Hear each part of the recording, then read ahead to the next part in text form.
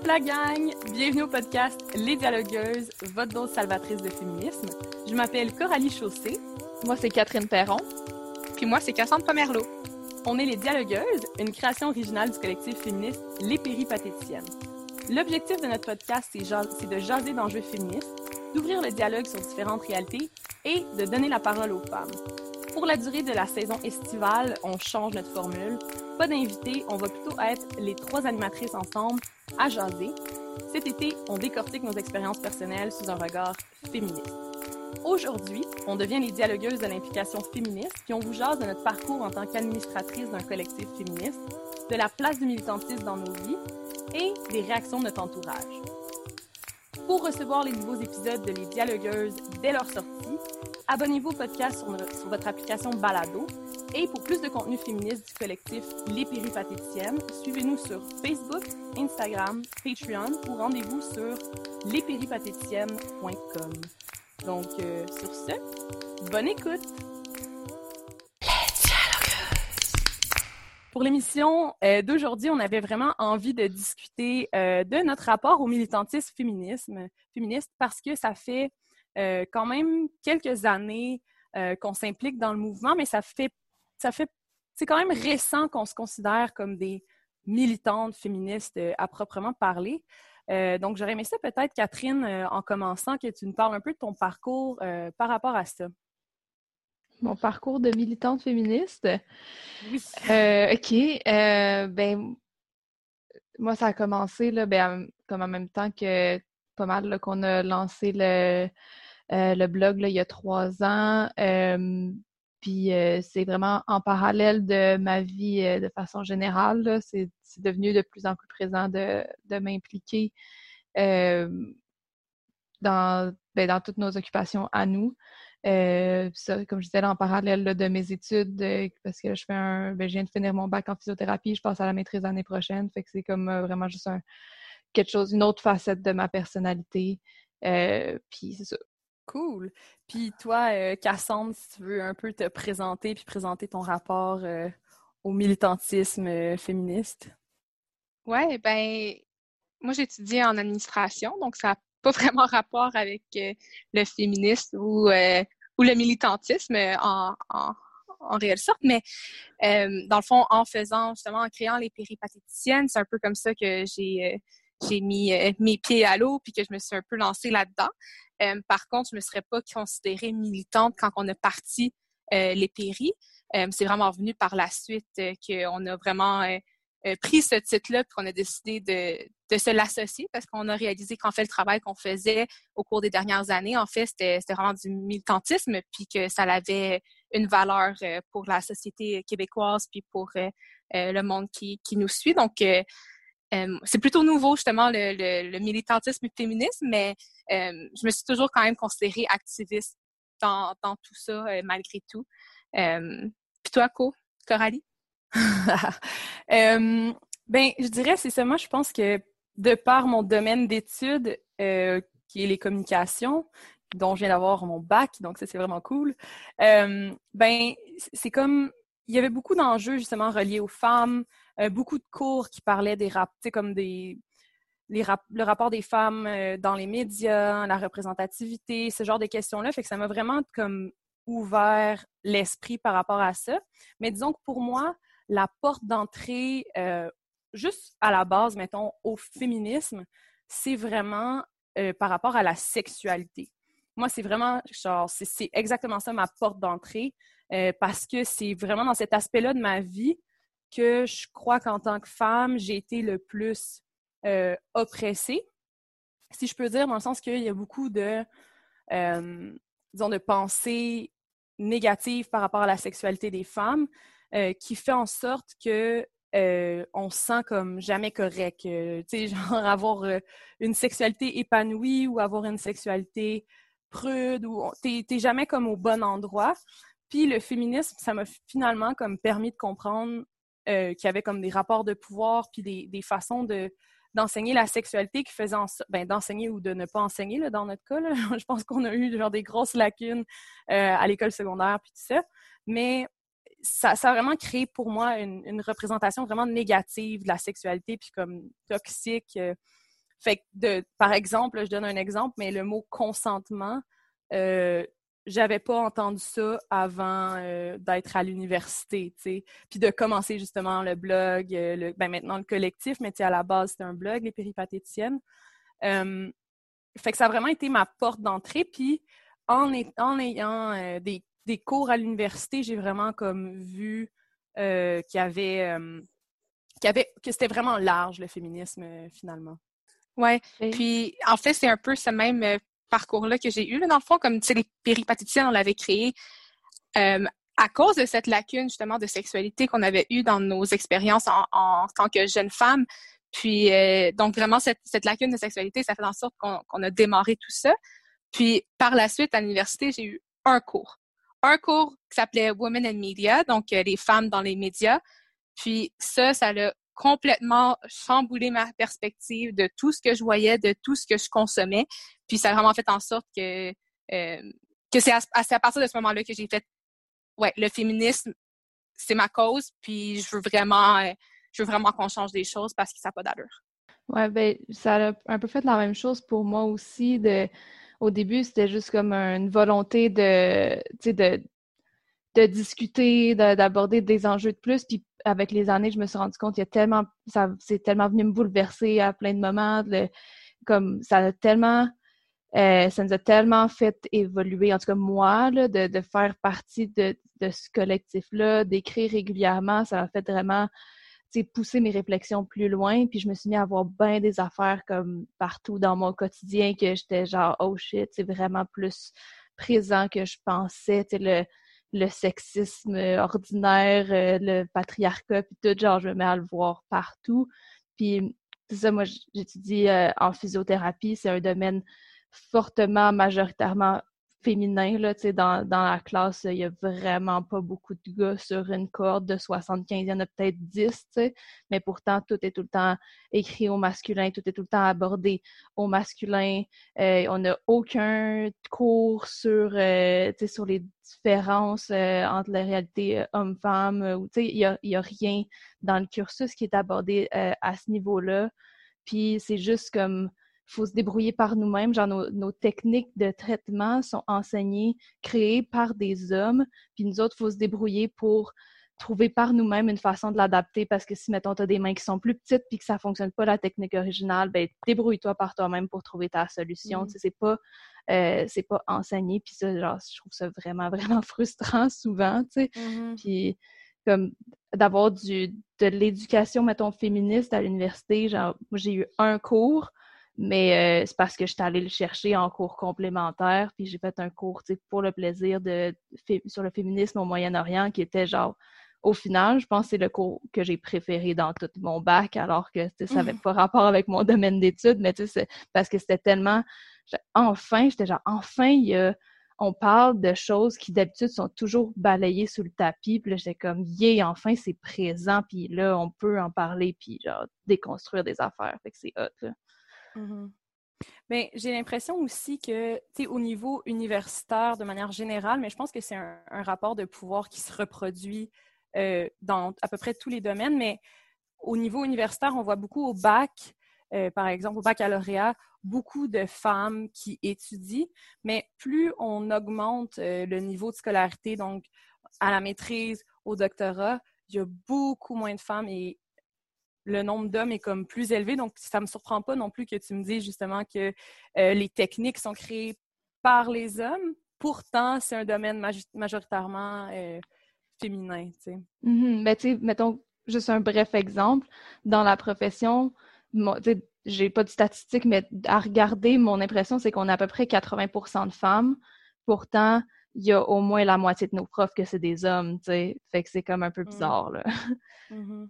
Puis Cassandre, au niveau du domaine des affaires, de l'administration, est-ce qu'il y a peut-être plus de cours comme ça qui sont faits, qui sont adaptés pour les femmes ou pas vraiment? Pas du tout, en fait. Le cours que j'avais fait justement sur les femmes, c'était un elective, donc c'était un cours que j'avais choisi par moi-même, qui ne faisait pas partie du programme d'administration. Sinon, en administration, il n'y a vraiment aucune nuance homme-femme. Donc, en tant que tel, il ne devrait pas y en avoir nécessairement, comme peut-être que je me trompe, puis tu sais, venez me corriger, mais tu sais, j'ai l'impression que comme le marketing, ça reste du marketing, que ce soit une femme ou un homme qui le fasse.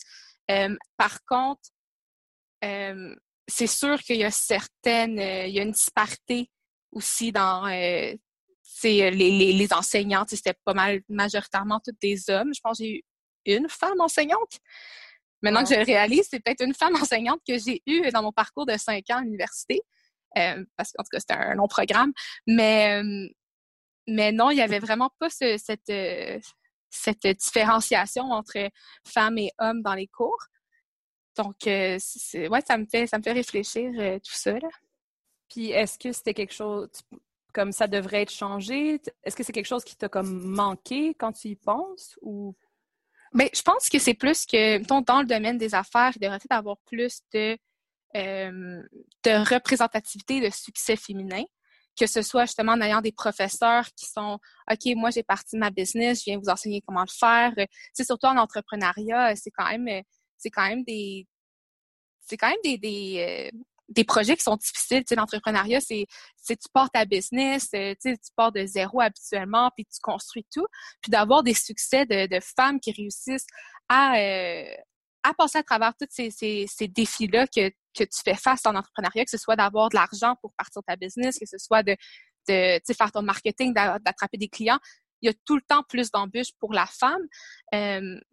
Puis surtout au niveau du financement. Donc, je pense que d'avoir peut-être plus de représentation de femmes qui ont réussi à être à avoir du succès, puis aussi de femmes qui veulent s'entraider, puis aussi d'hommes investis qui vont vouloir entraider les femmes entrepreneurs qui commencent. Je pense qu'ils méritent un peu plus d'attention. C'est effectivement la représentativité, la représentation, ça a quand même un pouvoir assez important. Et j'aurais aimé continuer, passer à un prochain sujet. En fait, donc on parlait de militantisme féministe, de comment c'est comme c'est arrimé à notre vie. Mais en fait, j'aurais aimé aborder un genre de tabou parce que se dire féministe, c'est quand même pas quelque chose d'évident. C'est comme est-ce que c'est comme c'est pas la première chose nécessairement qu'on va dire à quelqu'un bonjour, je m'appelle Coralie, je suis féministe. Comment vous gérez ça, vous, le fait d'être justement militante féministe, d'être super impliquée dans la cause? Est-ce que c'est quelque chose qui vous rend mal à l'aise de le dire aux gens ou vous êtes extrêmement à l'aise avec ça? Peut-être Cassandre, j'aurais aimé t'entendre là-dessus. Mais je pense qu'on est rendu à un point dans la société où que être féministe, c'est pas vu comme une mauvaise chose. Avant, ce l'était peut-être plus. Tu sais, je parle de vraiment dans les années 90 et tout. C'était vraiment moins populaire. Puis le monde s'affichait pas nécessairement comme féministe. Ça, je le dis selon qu'est-ce que j'ai lu, selon tu sais, des articles que j'aurais pu passer, puis aussi d'avoir parlé à des féministes qui sont plus âgées que moi, qui étaient féministes à cette époque, tu sais, en les années 90. Mais maintenant, je trouve que c'est quelque chose de plus empowering, que tu sens que vraiment ça te donne un certain pouvoir face à la société, de remarquer justement ces différences-là entre les hommes et les femmes, puis de remarquer le sexisme ordinaire, puis de vraiment vouloir y faire face. Je trouve que ça donne un certain sens de pouvoir, puis d'ambition à vouloir changer la société. Puis je pense que la société, parfois, elle va le voir un peu comme si c'était une mauvaise chose ou comme si tu voulais bouleverser le status quo qui est selon eux vraiment correct. Mais pour d'autres, j'ai l'impression qu'ils sont comme ouais, il y a de la place pour le féminisme, let's go, faut changer les choses, allez-y. Fait que, pour rebondir sur ce que tu dis, moi, Carly, ta question, c'était vraiment est-ce qu'on est mal à l'aise d'en parler? Puis je pense qu'en lien avec ce que Cassandre vient de dire, moi, ça dépend vraiment dans quel contexte, t'sais. Puis je dirais que depuis les 3 dernières années, je me sens de plus en plus à l'aise de genre l'afficher comme, tu sais, direct, puis ouvertement, puis genre de le dire aux gens sans gêne. Au début, c'était plus difficile parce que j'avais vraiment peur de la réaction des gens. Puis je dirais que maintenant, c'est juste, je vais choisir, read the crowd. Ça va dépendre des gens avec qui je suis. par exemple, à l'université, j'en parle peut-être un peu moins parce que je sens que c'est un peu plus touché comme sujet, mais quand je vais rencontrer des gens que, genre, tout de suite, je vais sentir qu'on est plus dans une vibe progressiste, militante, puis tout, ben genre, je vais le mettre de l'avant, puis souvent, c'est comme un plus, tu sais, genre, ça crée des liens, puis les gens sont comme, tu sais, ça crée une conversation déjà de base, de faire comme, hey, ben, c'est cool, genre, que tu t'impliques, on va en jaser, puis tout. Alors, à la place d'être un genre, aïe, ben, pourquoi tu fais ça, puis qu'il y a du jugement, c'est parce que j'ai pas nécessairement envie de m'embarquer dans cette discussion-là, d'avoir à me justifier, d'avoir à expliquer pourquoi je suis féministe, puis parce que, tu sais, il y a des gens à qui tu vas dire ça, puis là, ils vont ils vont tout argumenter de genre, ben là, ça sert plus à rien en 2020, le féminisme, puis c'est pas tous les jours que ça me tente de m'embarquer dans une discussion sur ben oui, ça sert encore à de quoi le féminisme en 2020, tu sais. Fait que c'est surtout ça. Je suis pas gênée, mais j'ai pas toujours envie de m'embarquer là-dedans, tu sais.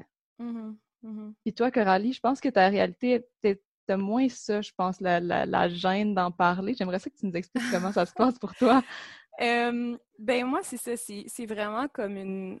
Disons que c'est ça, ça prend beaucoup de place dans ma vie, puis que j'ai des cercles sociaux qui sont assez ouverts là-dessus, mais disons que durant les dernières années, je me faisais vraiment comme un devoir de comme remarquer les inégalités, remarquer comme les oppressions que les femmes vivent, puis comme faisant partie de ma pratique féministe, les dénoncer, puis pas juste les dénoncer, mais vraiment comme je suis vraiment dans un mode éducation. Donc moi, j'aime ça.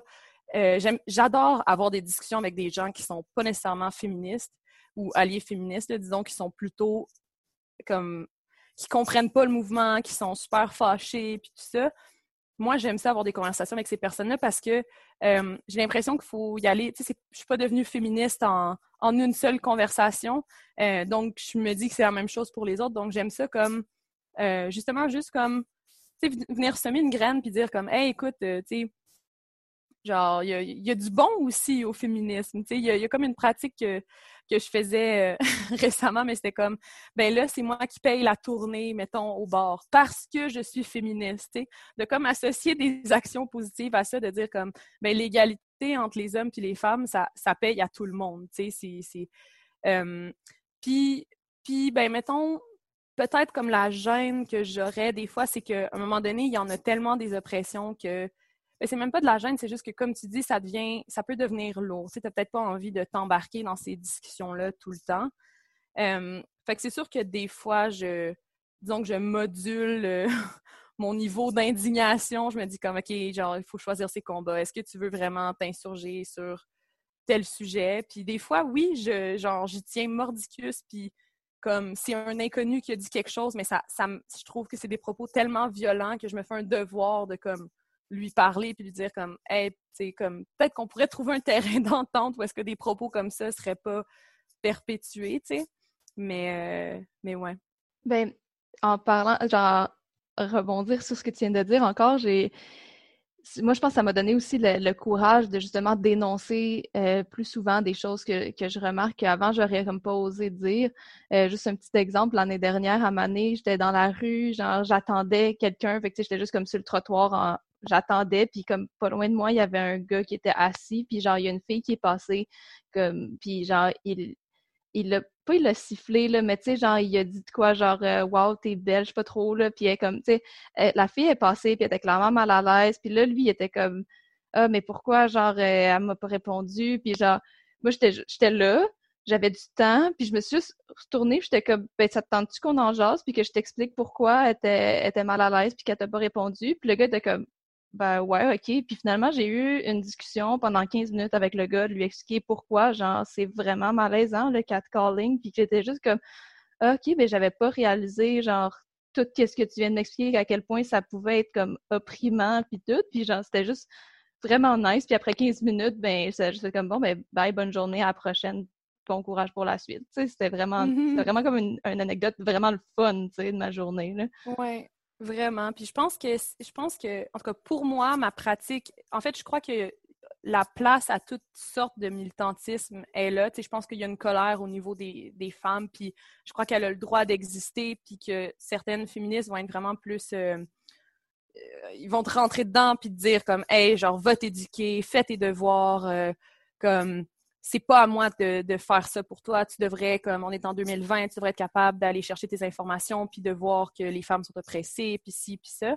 Mais donc, je crois qu'il y a de l'espace pour ça. Moi, personnellement, c'est pas ma façon de militer parce que j'ai l'impression que, justement, cette attitude de confrontation-là, parfois, elle est nécessaire, mais pour vraiment, comme justement, éduquer les gens.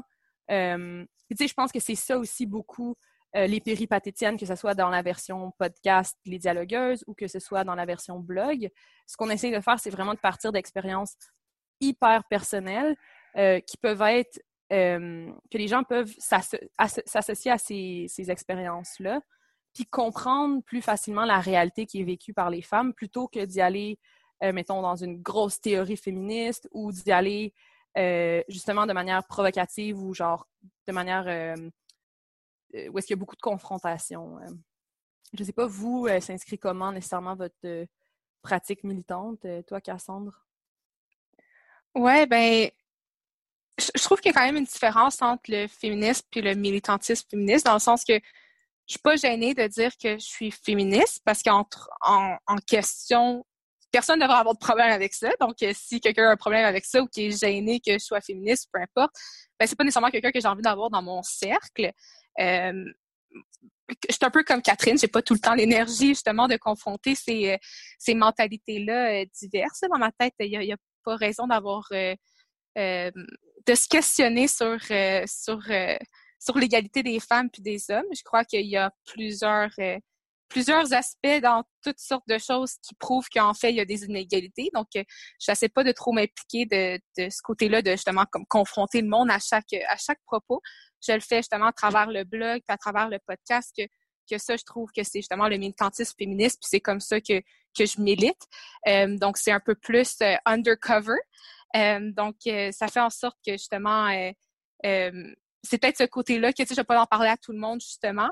Puis, que quand justement j'en parle, ben, tu sais, je suis jamais vraiment sûre de la réaction des personnes. Puis, vu que pour moi, ça a tellement une grosse place dans ma vie, puis, avec le blog, le podcast, ça prend beaucoup de temps, ça prend beaucoup d'énergie. Puis, c'est quelque chose que j'adore, puis que vraiment, tu sais, je mets tout mon cœur dedans. J'ai tout le temps peur que ce soit minimisé ou banalisé par mes proches ou par les personnes à qui j'en parle. Donc, ça me donne des fois une petite gêne de comme, OK, non, je devrais peut-être pas en aborder parce que je veux pas justement que cette personne-là, elle vienne crever un peu ma balloune. Mais Donc, qu'est-ce que tu veux dire exactement par justement comme banaliser? Qu'est-ce que tu entends plus spécifiquement? Ben, ça peut être dans les propos, ça peut être justement comme, tu sais, que j'en parle à mes parents puis qu'ils soient comme, ah, ben là, tu mets beaucoup de temps là-dedans, là, je vois pas pourquoi, ou il me semble que tu prends ça vraiment au sérieux. Tu sais, c'est pas grave si tu cancelles ta réunion ou que ce soit, tu sais, d'en parler aux gens puis qu'ils comprennent pas, tu sais, l'ampleur de la chose, qu'ils soient comme, ah, bon, OK, cool, t'as un blog, ça m'intéresse pas, mais OK, cool. Tu sais, c'est comme, genre, c'est sûr que ça va pas intéresser tout le monde, puis que c'est vraiment tout le monde peut avoir leur opinion. Mais vu que ça a tellement une grande part, puis c'est de l'énergie que je mets constamment, puis que c'est vraiment de quoi que je fais, tu sais, gratuitement. Là, c'est pas ma job à temps plein. Là, j'ai une job à temps plein, puis ça, c'est vraiment quelque chose que je fais sur le côté. C'est mon hustle. C'est le fun, justement, d'être reconnu pour ce travail-là. Puis il y en a plein qui vont le reconnaître, qui vont être comme, wow, genre, ce que vous faites, vos projets, c'est vraiment cool. Puis il y en a d'autres qui vont quand même être comme, ah, ben, c'est vraiment inutile. Ouais. Donc, tu sais. Toi, Catherine, la réaction de tes proches, ça serait quoi? Ben, avant, je veux juste faire une petite parenthèse pour comme Vas-y. clarifier ce que Cassandre vient de dire, parce que là, tu as parlé de réunion, mais c'est peut-être pas tout le monde qui a compris ça. En fait, tu sais, nous, on a réalisé dans les derniers mois que ce qu'on fait, c'est comme pas mal de l'entrepreneuriat, là. Comme on n'a pas de salaire, puis il y a pas vraiment d'aspect financier qui est impliqué là-dedans, mais c'est quand même de l'entrepreneuriat social. Qu'est-ce qu'on fait? Tu sais, on fait de l'administration, on a des réunions à toutes les semaines, en ce moment même plusieurs fois par semaine. Genre, on consacre plusieurs heures à toutes les semaines de notre temps bénévolement à ça. Fait que juste comme je pense que c'est quand même important de le mentionner, justement, comme Cassandra disait, tu sais, c'est pas banal, qu'est-ce qu'on fait? C'est pas... tu sais, on fait pas ça juste pour le plaisir, tu sais, un petit 15 minutes une fois de temps en temps, là, genre on est vraiment impliqué là-dedans à fond. Puis ben moi, tu sais, c'est ça aussi un peu que je trouve le plus frustrant, c'est quand les gens le banalisent, tu sais, parce que, mettons, on n'a pas de salaire ou parce que c'est pas une job officielle, parce que, ben, mon occupation officielle, c'est d'être étudiante à temps plein, fait que ça a l'air bizarre que je consacre tu sais, des journées entières ou des soirées entières, des fois, à travailler là-dessus, puis genre, on dirait que ça me fâche tellement quand les gens ont ce genre de réaction ou tu sais, ça va être des réponses des fois genre attends-tu qu'on fasse de quoi? Ben non, pas ce soir. Ce soir, c'est ma soirée réunion. Tu sais, j'étais au téléphone toute la soirée avec les filles. On prend des décisions. Puis là, c'est ah ouais, encore ce soir. Mais là, tu sais, puis genre, c'est comme frustrant, là, tu sais, parce que je sais pas, si je t'avais dit, ben non, je suis pas disponible, il faut que j'aille au travail. Tu m'aurais-tu dit encore aujourd'hui, il faut que tu ailles au travail? Pas sûr. Tu sais, fait que c'est comme c'est ça qui est comme frustrant, là. C'est comme on dirait que des fois, il faut que tu essaies de te justifier, mais je veux pas avoir besoin de me justifier. Ouais. Toi, Coralie?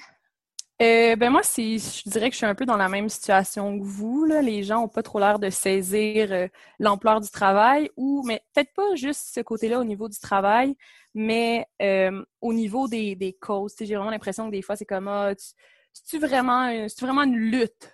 Faut-tu vraiment se battre pour ce genre de choses?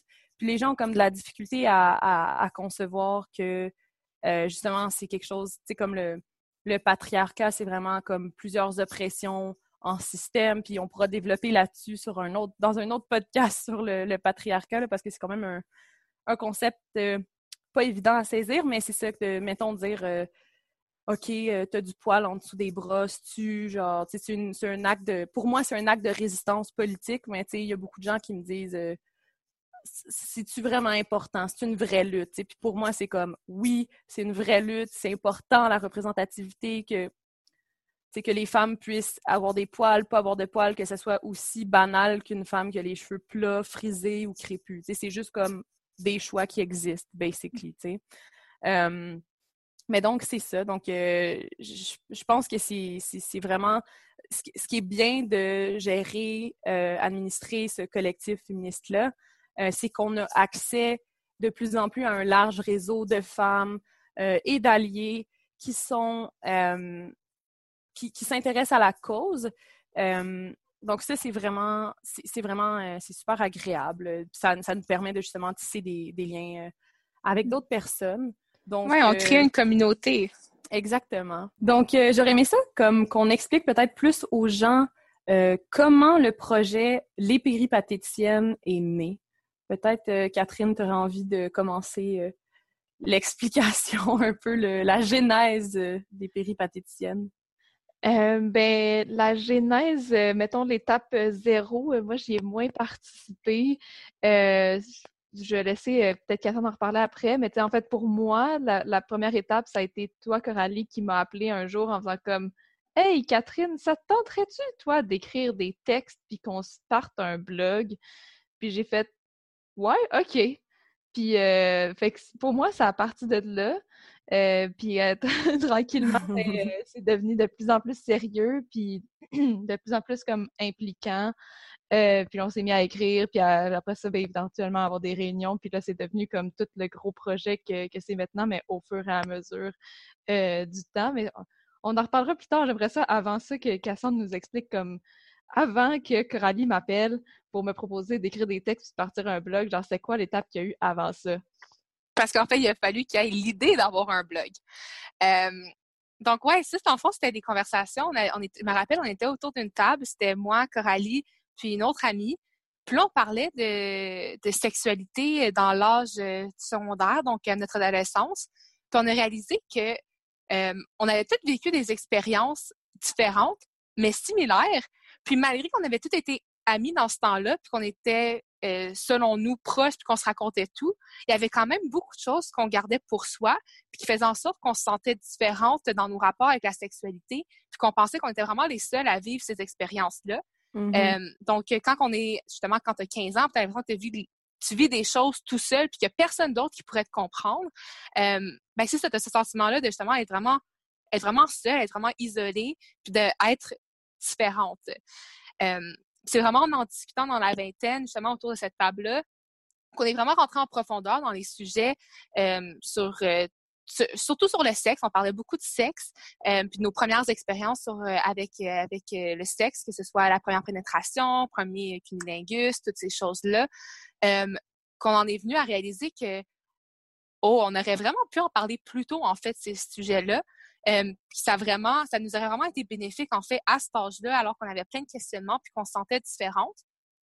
Puis là, notre prochaine question, notre prochaine réflexion qu'on a eue, c'était « Oh, mais comment qu'on fait pour changer cette discussion-là? Comment qu'on fait pour que les jeunes, de nos jours, dans ce temps-là, c'est 2017, qui se sentent pas différents, puis qui se sentent pas seuls, puis qui réalisent que leur expérience, tout le monde les vit un peu différemment, mais tout le monde les vit ensemble quand même. » Puis c'est là l'idée d'écrire sur nos expériences, puis de partir ce blog-là.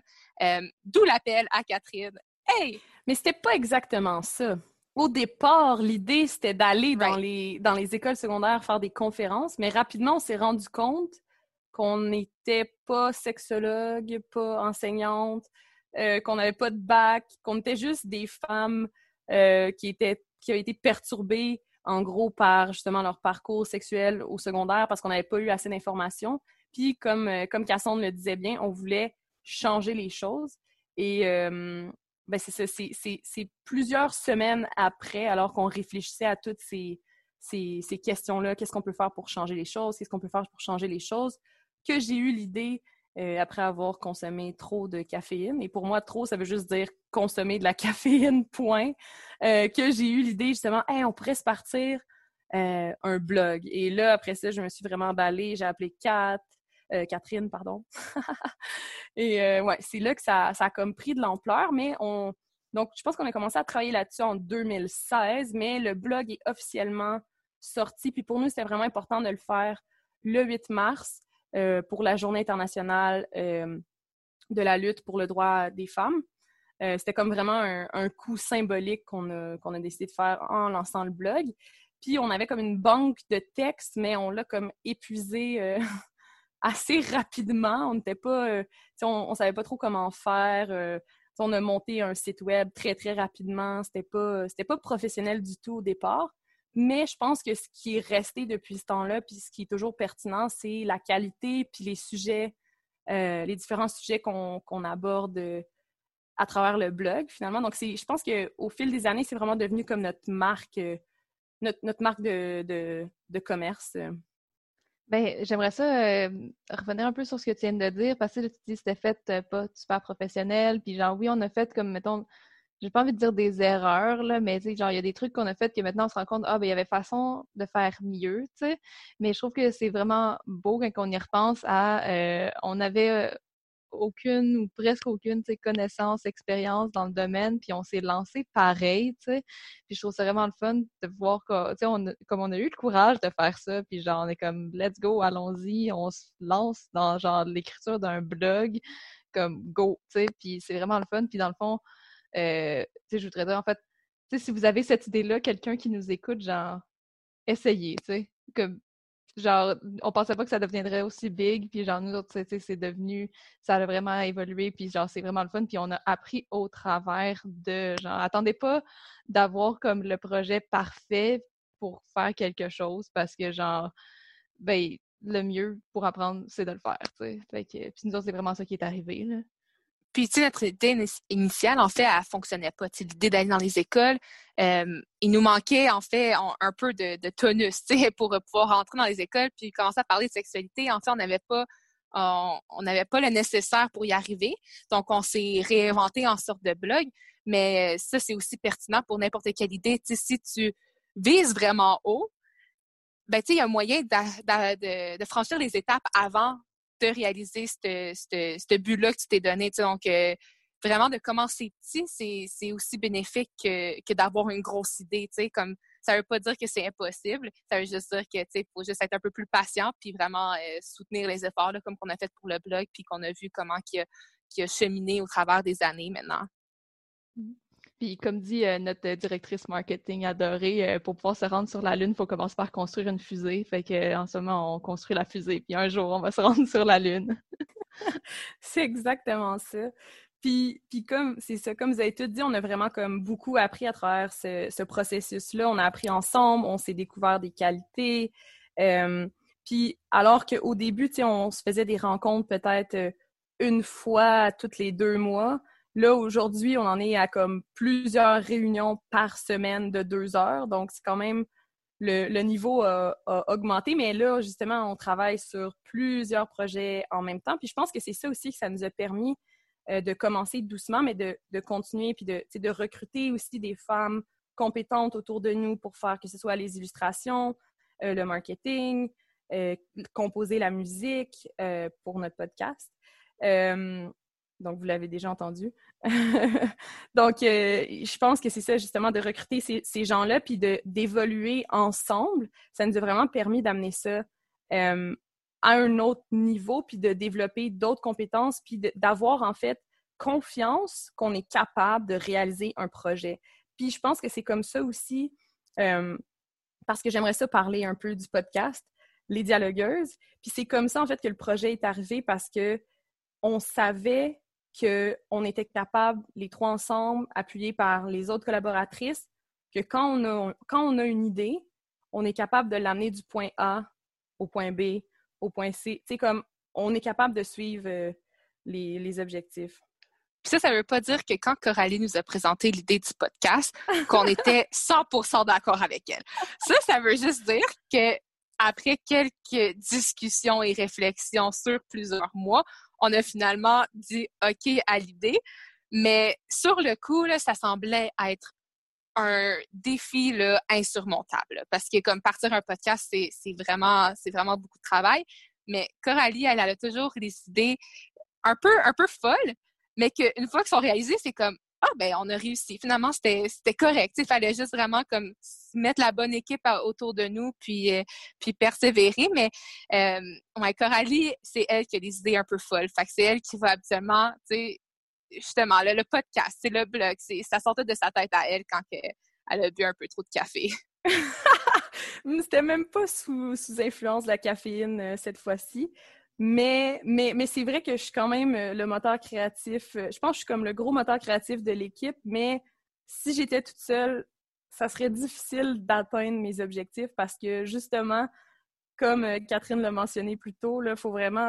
c'est pièce par pièce pour monter la fusée puis pour arriver à l'objectif. Puis moi, je vois déjà l'objectif, puis je suis déjà rendue là, puis je skip une couple d'étapes, mais je pense que je suis vraiment convaincante comme personne. Fait que j'arrive à vous convaincre de go, on est capable de les faire, ces projets fous-là, tu sais, puis on a un podcast, fait que c'est quand même pas pire. Puis d'autres projets. Puis tu parlais de tes spécialités, mais tu sais, justement, au travers des années, on a tous développé nos spécialités, notre créneau. Puis les collaboratrices, vraiment, elles nous aident aussi avec d'autres spécialités qu'on n'aura jamais, là, comme l'illustration. Aucune de nous trois ne peut faire des illustrations, ou aucune de nous trois peut faire du graphisme ou de la musique. Donc, vraiment, comme en s'entourant avec les bonnes personnes, on arrive vraiment à créer ces projets-là, puis à aussi combler les éléments qu'on ne pourrait pas faire par nous-mêmes. Puis je pense que ça serait comme un bon moment pour faire une petite publicité. Merci, genre on est super grateful, on est super grateful, je sais plus comment le traduire, mais... Reconnaissante. Reconnaissante, on est full reconnaissante de notre amie et collègue Eliane Champagne, qui est une graphiste extraordinaire. Elle fait une super belle job, c'est elle qui fait les illustrations, en fait, qui a fait le logo des péripatéticiennes, le logo des dialogueuses, qui a fait toutes les images sur notre site web. Donc, un énorme merci. Et un énorme merci à Sarah Gouin qui a composé et interprété le jingle et qui, avec son copain, qui a rajouté les percussions, donc Simon Charette. Merci beaucoup, c'est méga apprécié. Et un énorme merci aussi à toutes nos collaboratrices, mais qui restent anonymes. Donc, mais sans vous, ces projets seraient impossibles. Donc, je pense qu'il fallait juste give back the credit. Voilà. Puis, Catherine, est-ce que tu pourrais nous expliquer pourquoi on a choisi les péripatéticiennes comme nom? Ça vient de où, ça, en fait? Oui, les péripatéticiennes. C'est quand même... des fois, ça choque, des fois, les gens s'en rendent pas trop compte, mais comme ça pose beaucoup de questions, là. Pas autant que j'aurais cru, mais ouais, les péripatéticiennes, comment c'est parti? Il fallait qu'on se trouve un nom. Puis là, on était comme un gros brainstorm, comment qu'on va s'appeler. Puis là, ben, comme n'importe quel brainstorm, il y a des idées un peu folles qui sortent dans tous les sens. Puis, à un moment donné, je ne sais plus qui, mais quelqu'un a dit « Ha ha ha, on pourrait s'appeler les péripatéticiennes », tu sais, vraiment à la blague. Puis là, ça, comme tout le monde a ri, puis c'est juste resté comme ça. Puis à un moment donné, on a juste fait, mais sérieux, genre, on pourrait s'appeler de même, tu sais. Puis là, c'est juste, on s'est mis à comme y réfléchir vraiment. Puis maintenant, on a fait, ben ouais, ok, tu sais, pourquoi pas. Puis en gros, les péripatéticiennes, ben péripatéticienne, c'est un mot qui vient de péripatéticien, qui vient du grec. En tout cas, je vais pas faire la grosse histoire étymologique du mot, mais c'est en lien avec un grand philosophe, Aristote, c'est ça, Aristote, qui lui donnait ses cours de philo à ses disciples en marchant dans la rue. Et ça, c'est de là que ça vient le mot péripatéticien. C'est quelqu'un qui se promène. Et donc, ça a été transféré pour parler des travailleurs et travailleuses du sexe qui trouvent leur travail souvent en se promenant dans la rue. Donc, c'est comme un mot un peu fancy pour parler de prostituées. Et nous, évidemment, on utilise ce terme-là, c'est vraiment avec respect envers les travailleurs et travailleuses du sexe. Mais c'est une façon un peu de venir dédramatiser le concept de la prostitution, venir un peu démocratiser ça, puis de dire comme, genre, arrêter d'en faire un gros problème. Puis en tout cas, je vais laisser Coralie reprendre le flambeau de mon expression. En fait, oui, je pense que le plus important là-dedans, en fait, c'est vraiment la distinction entre péripatéticien, qui est vraiment comme on diffuse la bonne parole, on est les disciples d'Aristote, on se promène, on discute, on échange, on parle d'idées importantes, versus le féminin du mot péripatéticienne, qui fait référence au travail du sexe. Puis nous, on aimait vraiment cette idée-là de jouer sur les deux, parce que finalement, on parle beaucoup de sexe et on a l'impression qu'on diffuse justement une parole qui est différente, une parole qui est importante. Donc, de comme jouer sur les deux comme ça, ben c'était vraiment quelque chose qu'on trouvait important finalement. Donc, voilà pour ce qui est du nom, les péripatéticiennes. C'est difficile à prononcer, mais je vous dis, on s'habitue. Ouais, perso, j'arrive pas à le prononcer le 3/4 du temps.